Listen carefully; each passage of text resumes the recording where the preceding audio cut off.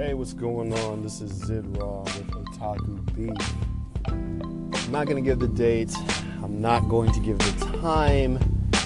I kind of like these ideas and concepts to be evergreen because I don't really want to talk about like news items and things of that nature because then I feel like that's what you end up having to talk about. I like talking more about abstract concepts and other things of that nature. Alright, so, and also, forgive me if I sound a little strange. I'm trying something different. I want to see how it works. So I think my vocals are going to come in a little bit differently. I'll check them, and if they seem passable, I'll just let this one through. But if they don't work, I won't do it this way ever again. So yeah, I haven't been doing this show that long, so I don't really anticipate much audience feedback at the moment. But I noticed on some of the other shows that you can kind of call in and you can leave your 2 cents, give your opinion about stuff. So I think I'm going to throw one out there and just kind of see what happens.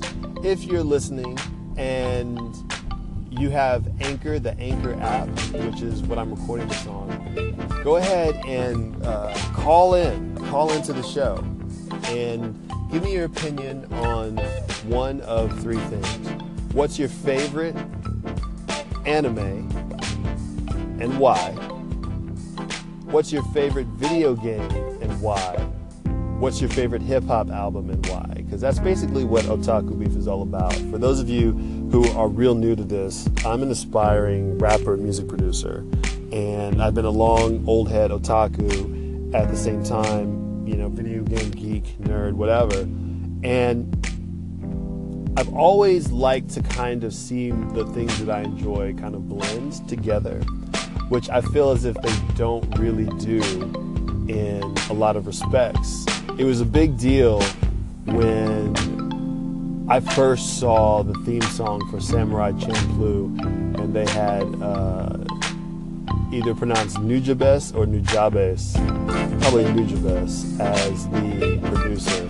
And it was this real lo-fi, Dilla-esque, like sampled, like rap as the theme song, which I had never conceived. But I think that inspired a lot of people because there's a lot of anime fans who are also hip-hop fans.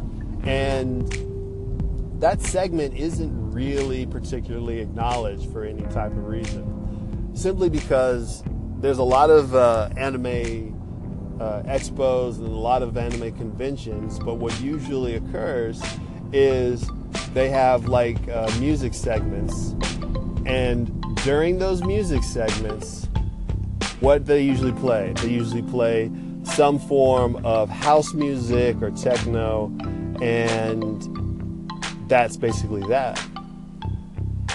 And occasionally they'll mix in a little bit of like the production that I like. But I know that there's a whole there's a whole community of anime fans and hip-hop fans who don't really have anybody kind of like speaking directly to them. So that's kind of what interests me. That's kind of what I'm about. That's kind of the whole thing with my Otaku Beats. If you don't know, I've been kind of like trying my hand at making like these lo-fi beats where I'm mixing different sounds and song tracks for different anime shows. And that's also on YouTube with my mixtapes and my random Otaku Beat music that I've put up. I also have stuff on SoundCloud that's not related to that, and so forth and so on. But I just feel like it's this almost open lane that more people are going to start climbing into. So I just want to provide some stuff for different people like that who, maybe in some level feel like me. That's what I'm about. So I want to hear what you're about too. So go ahead and give me a call. Tell me what you think. Tell me what games you like, what animes you like, what hip-hop you like. Let's have a little bit of a conversation. That's my call to action this morning. Yo, what's going on? It's ZIDRAVV, and I was just super excited because I was reminiscing in my brain about the Nintendo 64, and in particular, there was one video game on the Nintendo 64, which it's an amazing game, but nobody's really ever played it, except for a couple of people who stumbled upon it or who was recommended to. There was a game, an anime-inspired game called Mischief Makers on the Nintendo 64. And in the worlds of a credible, brand new 3D platforming, like the Nintendo 64 kind of ushered in the era of the 3D platformer that was universally loved. Like, I think PlayStation may have come out first and had Banjo-Kazooie, and had Crash Bandicoot, which was okay, and it was kind of fun, but it wasn't like Super Mario 64. It wasn't like Banjo-Kazooie and Zelda, and all the 3D platformer was the name of the game. PlayStation had Spyro the Dragon, which was pretty dope. Ape Escape, some other random ones, but Mischief Makers, they used 3D graphics and they used 3D engine, but this was a side scroller. Your characters were 3D characters who were moving on a 2D plane, and it was awesome. It was such a weird, crazy anime throwback. I think the main character was like a robot girl made of blocks, and the platforming mechanics that they had were just so intuitive. She had double jumps and air dashes, and she could grab blocks and shake them, and coins and stuff would pop out when she would be like, shake, shake, and she would send the coins out into the air. That game was so much fun.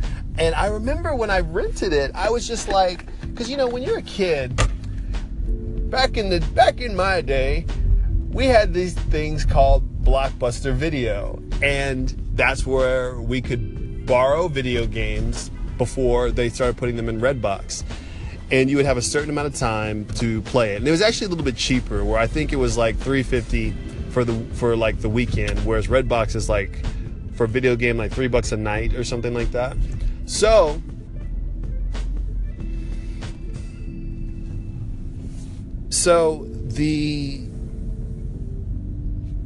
what I did is I would go into Blockbuster on the weekends. I had a crazy brain fart. I would go to Blockbuster on like Friday, or my mom would take me, because I was only like 14 or 13. I couldn't drive. And I would try to find something that's going to keep my attention throughout the weekend, because I want to play games and I want something new, but I can't afford anything new because I'm 14 and my allowance was low, and whatever the reason. So I remember renting this game, Mischief Makers, just because it kind of had this anime vibe, and I wasn't sure, and I'm so glad I rented it. I completed the entire game throughout the weekend. The levels were fun, the platforming was satisfying, the design was cool, the stories and the bosses were funny.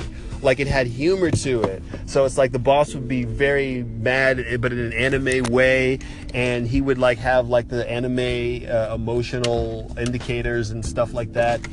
It was one of my favorite games for the Nintendo 64 that doesn't really get come up. But why? Because Nintendo, being Nintendo, puts its emphasis on classic Nintendo stuff. So the emphasis is on the remember that old Mario, remember that Zelda, and then Rare had enough games on there that people will remember the Rare games. Remember GoldenEye, and you remember Banjo-Kazooie and Perfect Dark and Donkey Kong 64, and so forth and so on. But for someone like me, when I was able to just kind of experience this very random and very unique thing that probably for most people never even heard about or never even knew, that was a special moment in gaming history for me. Mischief Makers, if you can find an emulator of it, if you have a Nintendo 64, you're looking for old games, I highly recommend it, highly. That was one of my favorite gaming experiences that just kind of came and went in the blink of an eye. Yo, what's going on? This is Zidraw, ZIDRAVV, and I'm hanging out with WTF is Juice. WTF is Juice. He is a Twitch streamer. We've been buddies for a while. He creates video games. He's a dope musician. He's actually going to talk to you about the new video game, the MOBA he's been playing, the one that everybody's playing. So give him your ears. Go for it, man. Hey, what's up, radio people? Yes, WTF is Juice, and I've been playing this new game. It's called MXM, Master X Master. It's made by NCSoft. They're a company who made Blade Soul, Aeon, and so what they've done is they've created their own MOBA. So this is similar to League of Legends, Heroes of the Storm, and it's called MXM Master X Master.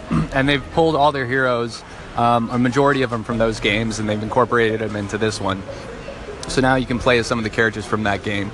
The really cool thing about this MOBA is that there's also a PvE aspect. So that means you can do raids and you can farm bosses and get gear off of them. That gear also reflects in your PvP experience too, so you have to gain some gear in order to get your full experience. But besides just a PvE aspect, so they have PvP and PvE aspect of the game, which is a lot of fun. They have this thing called tagging.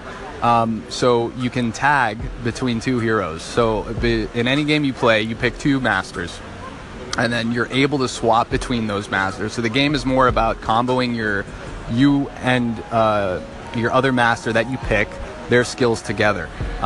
So that's really my favorite aspect about it, is especially for somebody like me, who's when I play MOBAs, I die a lot and I get frustrated. That's the worst part of playing a MOBA for me, is like waiting to revive, because you're so into the game, you're so active, and then now you have to turn off. With the tag system, you know, if you get low, you can swap to somebody else, and so it creates more survivability. But it also creates a lot of flexibility as far as how you can kill people, how you can play the game, and how you can move around. I really enjoy the game. I was really hyped about it. The music on it is insane. And like I said, NCSoft made it. And like, seriously, if you don't play the game at all, if you don't like MOBAs, at least listen to the music, because it is really cool. The first track on the album, it has these horns, and it's like this, you know, Western, you know, futuristic cowboy sound, and it's so cool, and it gets you so hyped. Listen to Upside Down, the remix. If you know the game, you already know that song, so I won't say anymore. But it's great. It's phenomenal. I really love the game. It's highly entertaining. It's a free-to-play game. I should have mentioned that at the beginning. So all you got to do is download the game and you're good to go. You sign up with NCSoft, you create an account, and you log in. Besides that, another cool feature I like is that you use WASD to move. So like typically MOBAs, you would right-click to move your character around. Not with MXM. It really utilizes you know, hotkeys and the functionalities that people want in MOBAs. For instance, not just using WASD to move your character around, you also can just shoot by holding the left click. So if you're a ranged character and you hold down left click, then you will just constantly shoot. If you're a melee character and you hold down left click, you'll constantly swing. Which is really great because it requires you not to do so many clicks. For somebody who plays music, guitar, bass, all that stuff, I really value my hands, and so by being able to just hold the left click down to shoot, it's a great feature and really saves my my joints. You know, like I'm just gonna be honest. Like, health is a huge thing for me, especially for gamers. That functionality is huge and it's a lot of fun. Besides that, you also have a meter on when you shoot, and it's called your overheat meter. And so what happens, if you hold it down long enough, you'll overheat your weapon and you'll have to cool it down. So you can't always constantly be shooting. You have to take these midterm breaks of about a second if you cap out on that meter. So what people typically do is they just, when they're getting close to that, they let it go. I feel like I said a lot about the game. It's a lot of fun. Shout out your channel. Yeah, if you guys want to ever take a look at it, I stream the game typically on weekends. I'm in CST Americas. You can see all of it on Twitch. My Twitch is twitch.tv /WTF_is_juice_. It's a lot of underscores. Simple to remember though. You can just Google my name, WTF is Juice. I'm on SoundCloud. I also write music for Pokemon. And yeah, I'd love to hear from you. If you guys have any questions, talk to me or talk to Zidraw, and thanks for your time. What up? ZIDRAVV. I hope everybody's doing great. I haven't shown any love, I should say, to one of my favorite MCs, one of the gods of the game. I have a top 5 favorite MC list that's a little bit less popular and still popular. It's not too different than too many people's, but it's different enough that it makes people go, oh, okay, that's interesting. So these are my top favorite rappers: Kanye West, Jay Electronica, Childish Gambino, Sir Michael Rocks, and Charles Hamilton. Charles Hamilton is probably my favorite when it comes to how he puts his whole concept together. Now, if you don't know about Charles, you probably weren't really into the mixtape scene in 2009, 2010, 2008. It was around that time when XXL, excuse me, y'all, but that's the reality. Let me get these coughs out. When XXL was releasing their freshman list, and this was the first freshman list after the one that was like kind of one that didn't count. The first unofficial freshman list had Lupe Fiasco, Joel Ortiz. It had Papoose. When they were on the scene, and they just kind of called it young MCs that you should know. After that, they made it official. And so we know it now. Now it's like a thing. And you have Amine, Playboy Cardi, XXXTentacion, Ugly God. You have all these different like modern rappers, but it came from somewhere. That's right, I'm being honest with you guys, but not that honest. So the first official freshman list from 2008 had B.O.B., Mickey Fax, Charles Hamilton, Asher Roth, Kid Cudi, Wale, Ace Hood, a couple of other people who I just cannot recall at this point, but there was, excuse me guys, there was some rappers who really blew up, or who are, I'll get some water before I do the next one, don't worry y'all. I appreciate y'all listening. But there are some rappers who blew up before this list, almost like in a major way.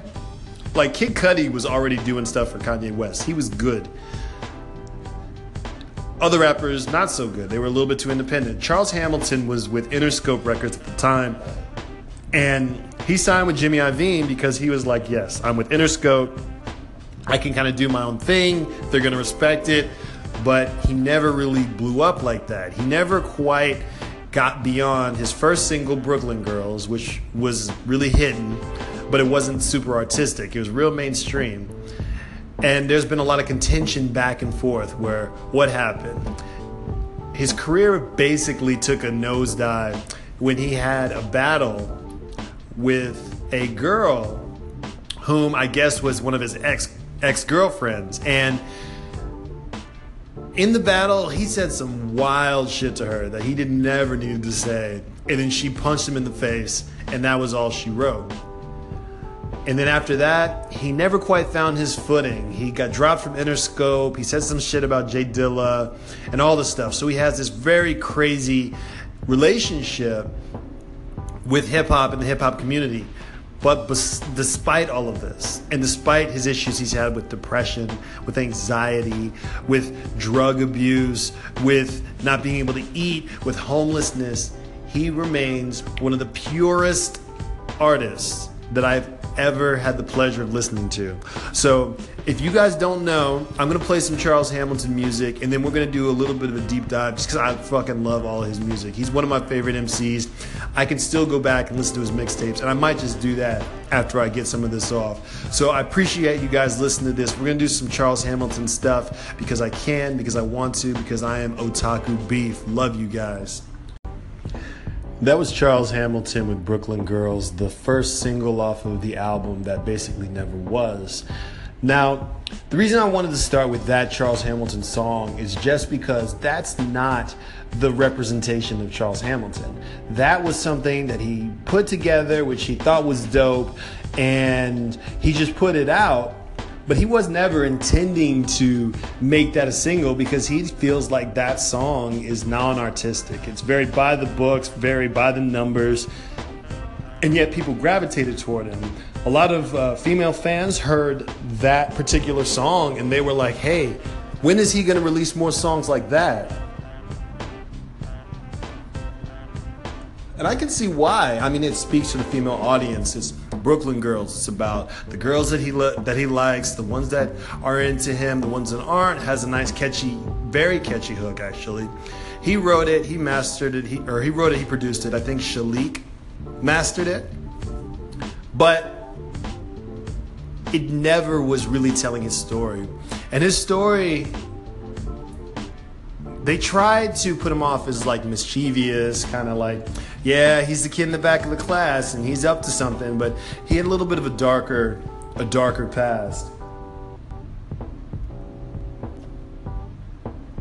What I actually advise everybody to do is imagine that it's 10 years ago and the mixtape scene is just crazy hot. I don't believe mixtapes are as hot now as they were because no one's really listening. Not many up-and-coming people are listening to their music in like a complete package top to bottom as much. Like, I think the mixtapes and the albums are still going to be there. They're just going to be in a more truncated form. I think if your album is more than 10 tracks, it's probably too long. Not because people's attention spans suck, there's just too much to do.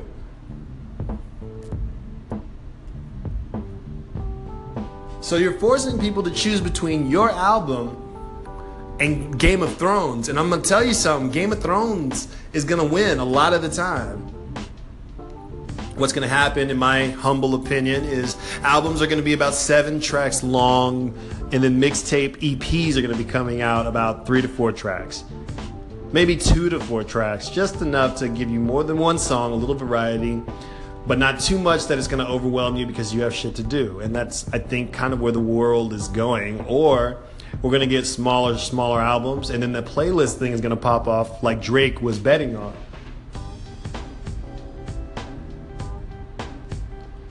And that could happen.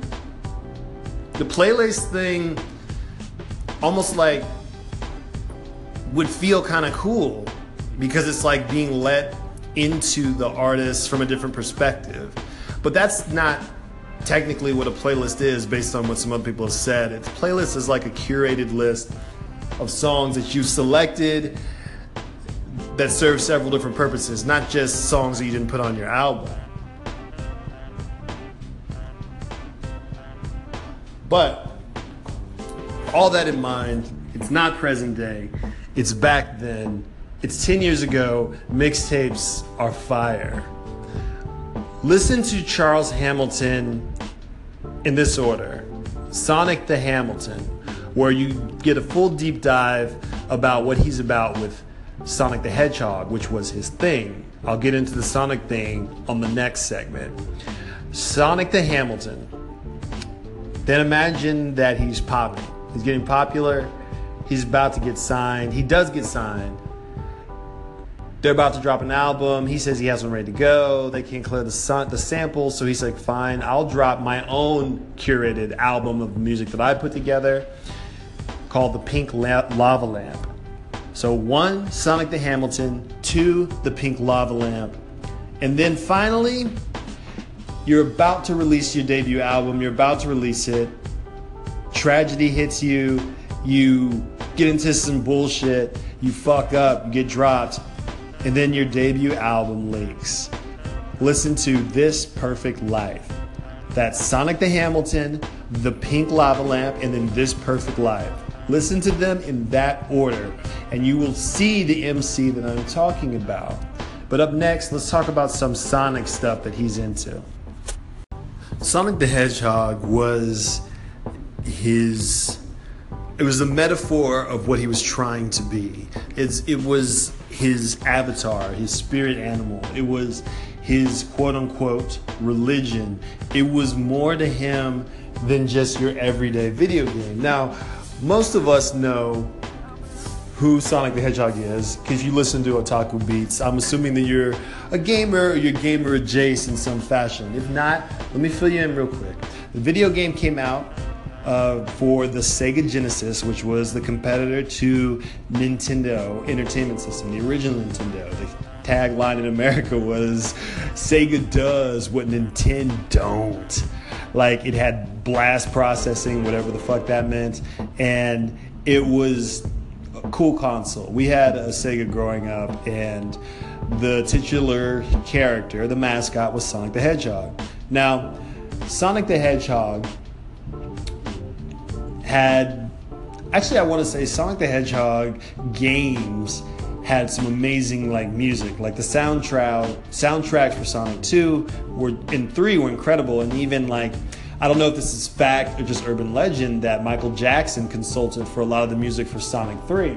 Well, I don't know if that plays a part into why Charles Hamilton idolizes Sonic like that. He never said that, but to him, it seems like it's more on a spiritual basis. Like he's using Sonic as an avatar to portray the senses and sensibilities that he's trying to relate to. And Sonic is one of the best and nearest and dearest vessels to him, which may have even saved him in his younger years. So the way he described it is Sonic is what? A hedgehog. Hedgehogs bury themselves in the ground. I am Sonic the Hedgehog. I bury myself in sound. Sonic's sound. Charles Hamilton is a musician on top of being a rapper. He plays the piano, guitar, bass, a little bit of drums, probably a couple of other things. He's got crazy chopping skills. He's like a wizard with the beat production, and he makes some interesting choices. He's also on record as saying that rock music is his favorite genre, which he said in probably his best song on the Pink Lava Lamp, Loser. The hook being, I once was a loser, now I'm older, still the same loser. That's why I look so perfect to you. You see the past, I see the future. Solid hook right there, one of his best. And the song was really, really snapping. He was touted up to be as the next Kanye West because he was great at sampling. He did his own sampling and he rapped on top of it. He dressed preppy. He was seen as the weirdo. Everyone else was wearing the typical rapper shit or the college shit, and Charles would wear all pink. That was another one of his idiosyncrasies. He would say, well, he said he used to be a goth when he was in high school and stuff, but he would say beyond that, well, I believe that God is a woman because we all come from God, we all come from women, and I'm colored pink, which is the inside of a woman's womb, so I want to pay my homage and respect to women everywhere. And so he rode with the pink thing. That was his thing, and it was fire. I mean, when you learn about who he is, and then you see what he does, where he named his first album, his first unofficial non-Interscope album, as the Pink Lava Lamp, man, it just suits him. It fits, and he has some of his best music ever. He was like a kid when he recorded some of this stuff. 18, 19, 20, a kid. And he still spits crazy fire. I'll get into his modern day stuff in a little bit, but I just wanted to point out that if you have peeped any of his songs at all and you listen to any of the Pink Lava Lamp or Sonic the Hamilton, man, Sonic the Hamilton is a masterstroke. Sonic the fucking Hamilton. If you haven't gone and listened to that yet, go listen to it again, because some of the stuff he says on there is just astoundingly impactful and almost crazily wise beyond his years. But shout out to Charles Hamilton, man. I'm glad he's just kicking here with us. Let me talk about the Sonic the Hamilton mixtape for a little bit and some of his later year music stuff. Sonic the Hamilton was just crazy. He took a bunch of samples from the different Sonic games, and then he flipped them, he rhymed over them, he had drums, hooks, and he just came up with this monster of a project that a lot of people weren't really used to in the industry.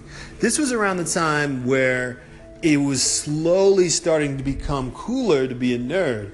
And at the time, the closest thing that people really had to somebody who wasn't the typical hip-hop rapper was they had something called backpackers, where they weren't talking about bling rap, but they were still cool because they were like underground and real and like all that shit. And like the closest thing that people really had was Kanye West, who was like King Backpacker. This is before he went to fashion Kanye West, whereas at first he was like backpacker, but he was able to connect the street guys with the underground guys. Talib Kweli took him on tour with him. He basically set him up, stuff like that. Whereas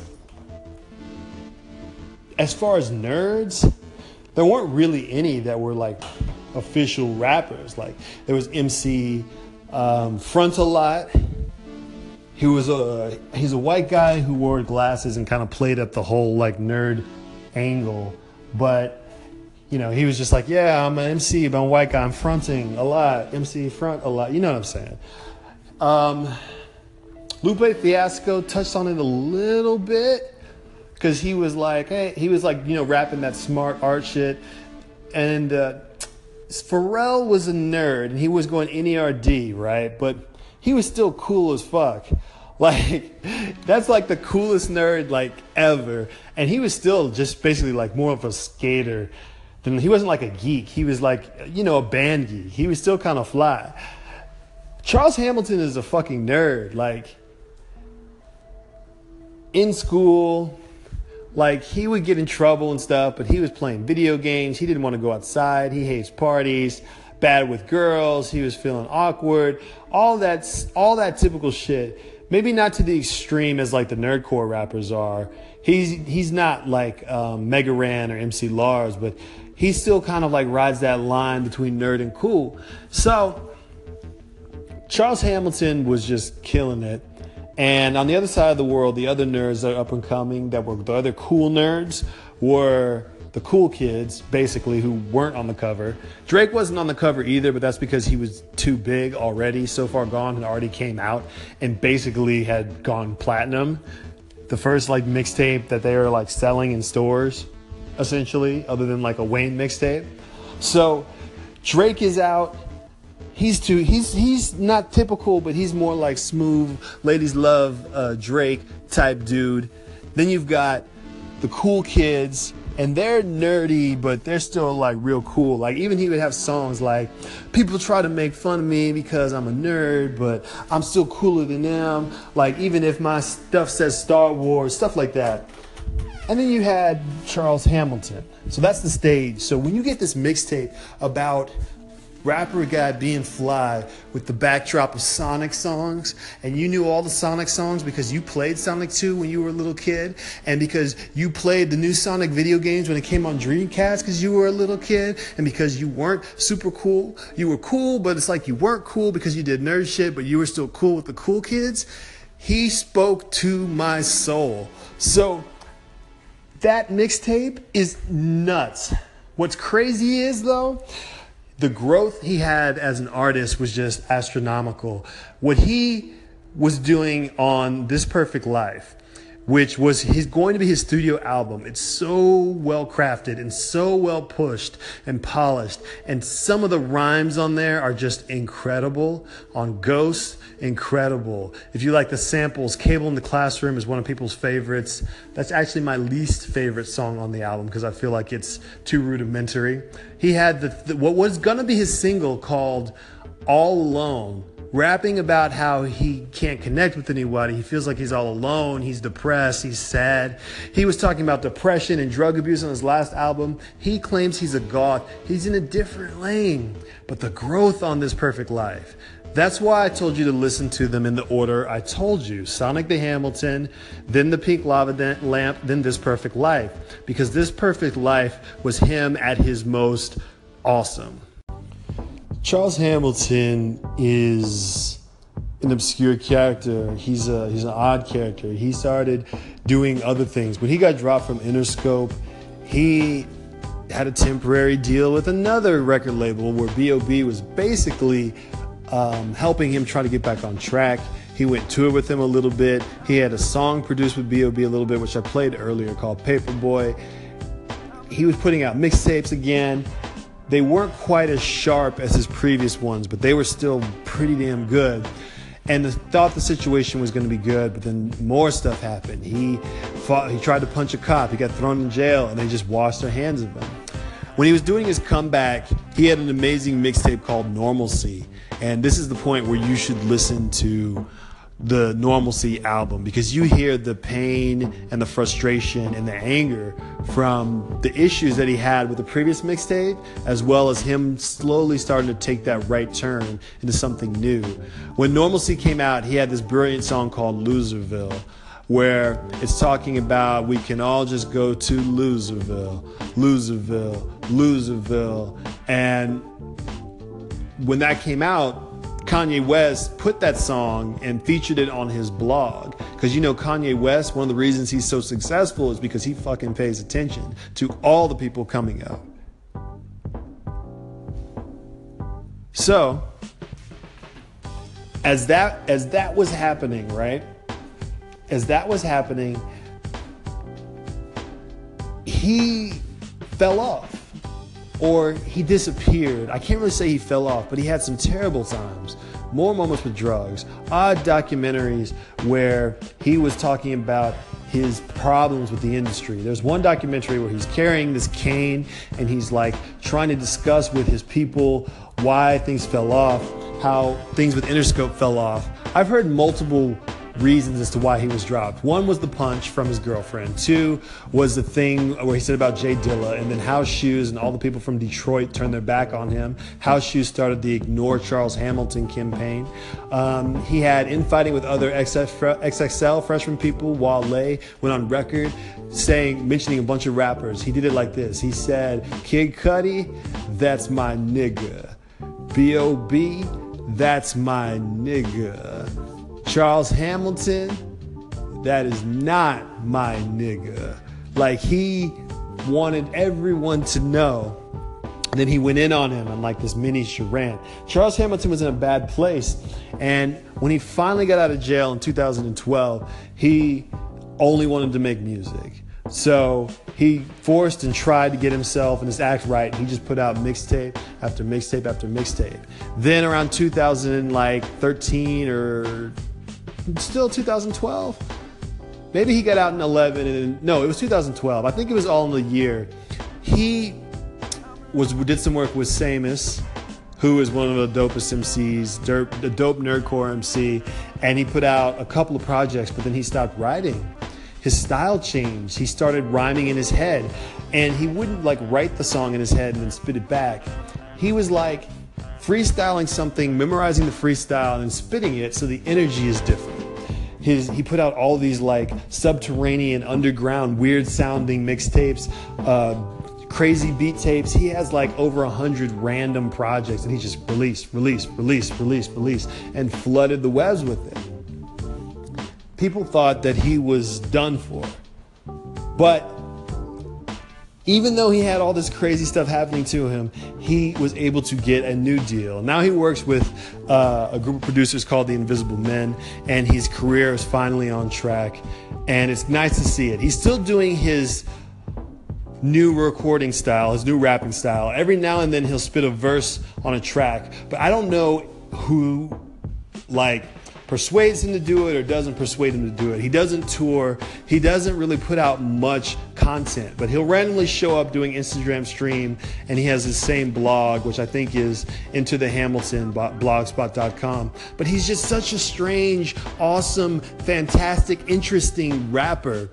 I'm going to play like 3 or 4 Charles Hamilton song snippets. If you guys are listening live, just know that he's one of my favorite MCs from way back. I could listen to his music and talk about his music all day, but it doesn't do it any justice or as much justice as if you finding those mixtapes, finding those albums, and doing him right. So shout out to Charles Hamilton. I'm Zid Raw. This is for CH. This is a DJ Ski exclusive.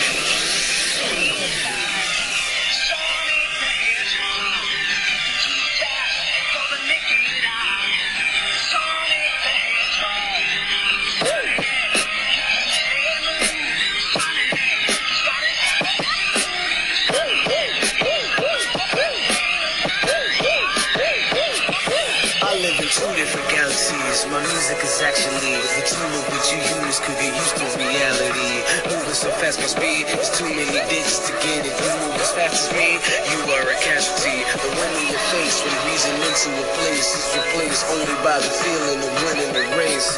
My only competition is time. In my mind, time is a crime I'm being punished for all the time. Think about it and get lost in its meaning, seeming as if I was writing lost in my dreaming, bringing confusion in the sounds of birds singing, verbs clinging to every word and sentence ringing into your zone. You open your eyes and realize where you went. You have entered my zone. You have entered my zone.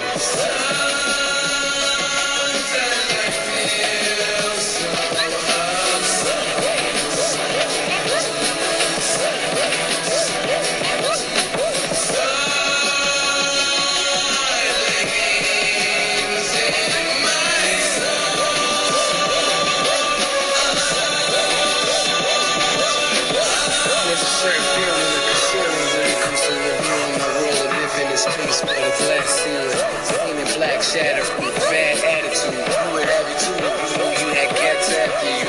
If I blew your mind, I blew your mind. The truth inside you can find. Who am I? The bluest guy. Life story like the bluest sky. I relate to a girl. How blue am I? Suicide is not an option. I live with my mind. Any minute I can sit and recline, sipping my wine, just pitching me wine. Niggas I cry when I am misunderstood, but in the public that I'm in, I win. Tear out loud. So why do I wanna pour another tear out now? 11/10/87 again. Heaven sends my medicine. Never again will I pretend.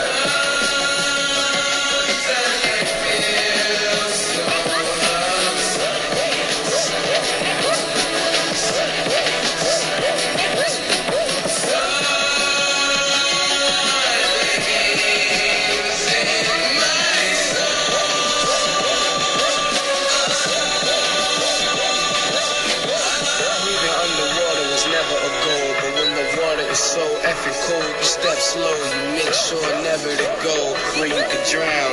Baptized in the fountain of youth, I'll never get old. Whoa, slow up, it ain't time for me to grow up. I'm the only one that can make me slow up. So what? You can't do what I do, no time to mind you. I'm already right behind you. Thought I was ahead, this is my 32nd time to pass you. Why would I even ask you? I could run backwards and still pass you.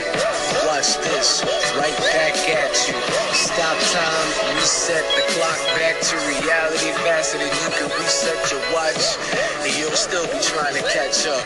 All the airs left your body, that sucks.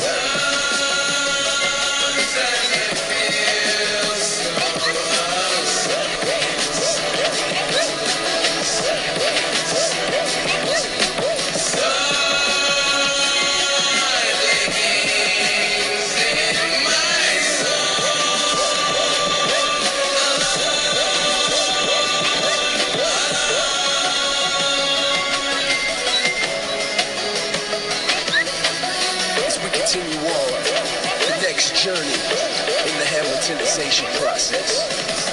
Sonic the Hamilton, live from NYC. It's 12:01 a.m. November 10th.